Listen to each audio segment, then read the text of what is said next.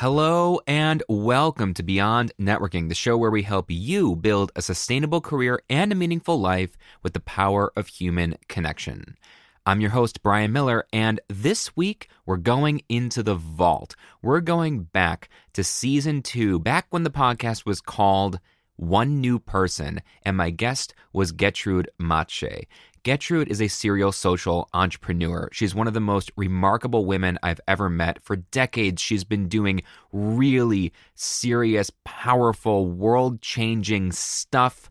And she's not a millionaire. She's the first to say she's an ordinary woman. She doesn't have a ton of money. She's found ways to make an impact in spite of that. And in some cases, because of that. And here, you're going to hear her talking about the African philosophy of Ubuntu. Because Gertrude is originally from Zimbabwe. She is living currently in New Zealand and travels all over the world. I had the incredible honor of being her coach for her second, maybe her third TEDx talk, Ubuntu 2.0, Humanity's Operating System.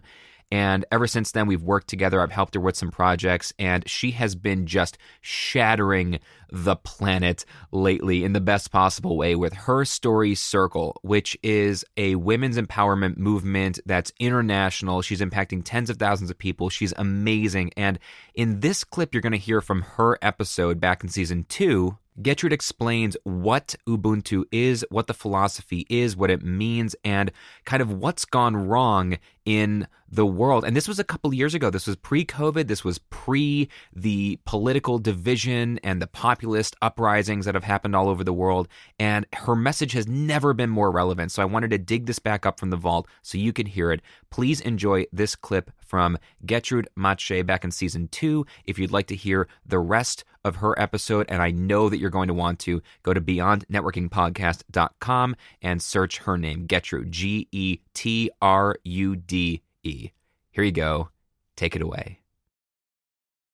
Ubuntu. Am I pronouncing that correctly? You are. I try to be very, very conscious of pronouncing things, and Americans have a terrible habit of completely mispronouncing everything, but also being oblivious to it. So I try to at least not be oblivious. Ubuntu, what is it? Ubuntu is an African philosophy enshrined in the belief that a person is a person through other people. So Ubuntu, Ngamuntu, Ngabantu is the literal translation. In Africa, we believe that humanity is one. I could not be here without you, and you could not be there without me. So it's in the observation of each other that we exist. And it's a way of being, it's a way of living. And I didn't realize how magical it was until I left Africa. Oh. So when I went to London for the second time, I was 19. I had gone to study, and I lived in a society where people didn't look me in the eye. And I felt like I was disappearing. And I would phone home and cry and say to my mom, I feel like I'm not here. And my mother would say, what do you mean? I'm like, nobody looks at me. Nobody sees me. So when we greet in Southern Africa, we say sabona, which means I see you. And it's not just the seeing of sight. It's my acknowledging you as another human being. And so it was a struggle for me when I first left Africa. I felt like a fish out of water because my very existence up until that point was based on the people around me. It was based on community. And I lost that when I moved to London for the first time. That's so interesting that you say you lost that, because I feel like we hear it a lot, especially in America today, that, you know, it's so divisive and so distracted. We're so disconnected. And I've always wondered, you know, is that really just here? Is it everywhere? And what's interesting to me about that is that you were born in that and you lived that philosophy. And then when you left, did you feel like you lost it, or that you were unable to take it with you because the cultures that you went into, the new places you went into, they didn't have that same philosophy? Is that which one happened? I think it's the second. Yeah. I kept it in me. I kept trying to connect.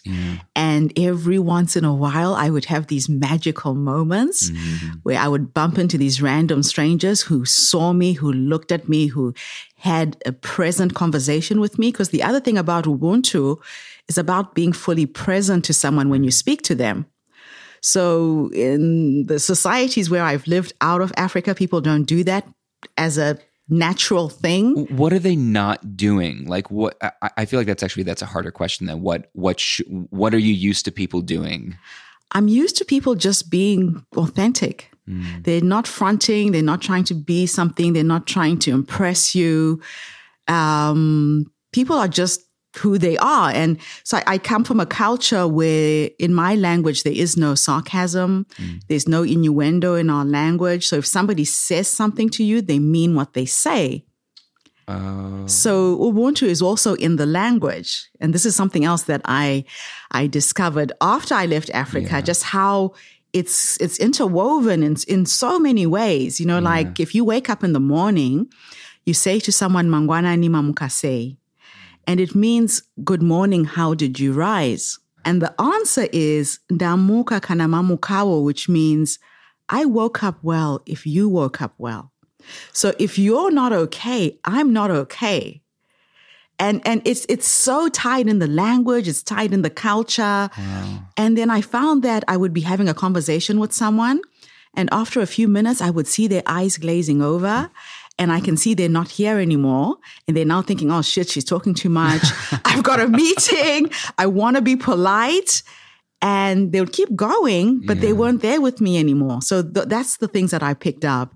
Yeah, that eyes glazed over thing. That's and I get it that as a communication coach, and I try to get at that by teaching some of the fundamental principles of active listening. And it's so silly. It almost feels so silly that you have to teach active listening, but you have to teach active listening. And I feel like when I have conversations with people so often, you can see it's not only that they glaze over, they're either thinking they heard you say something. And they realize they have a interesting, clever, or witty response to that thing, but you're still talking. And so they don't get to say it yet. And so they just tune you out and keep going. Just remember that clever thing I want to say. Just remember that clever thing I want to say. And they just wait until your lips stop moving. Yes. And when they see that, they just jump in and say that clever thing, which it often is unrelated because you've moved on. They haven't even 3 heard points you. later. Yeah. And they're just interjecting. So the idea worth spreading in your TEDx talk last night, can you kind of give us that in one tight, neat sentence? So imagine for a moment if we could solve humanity's problems like our blood heals wounds. Mm-hmm. So if we were to think of the human race as an organism, that we are parts of the same whole, we're just cells. My grandmother used to describe it in a really interesting way. She would say, if you cut your finger and you start to bleed, your white blood cells will rush to that point to heal it. In a week's time, you can't even see the scar. That's how we should be reacting and responding to each other in the world.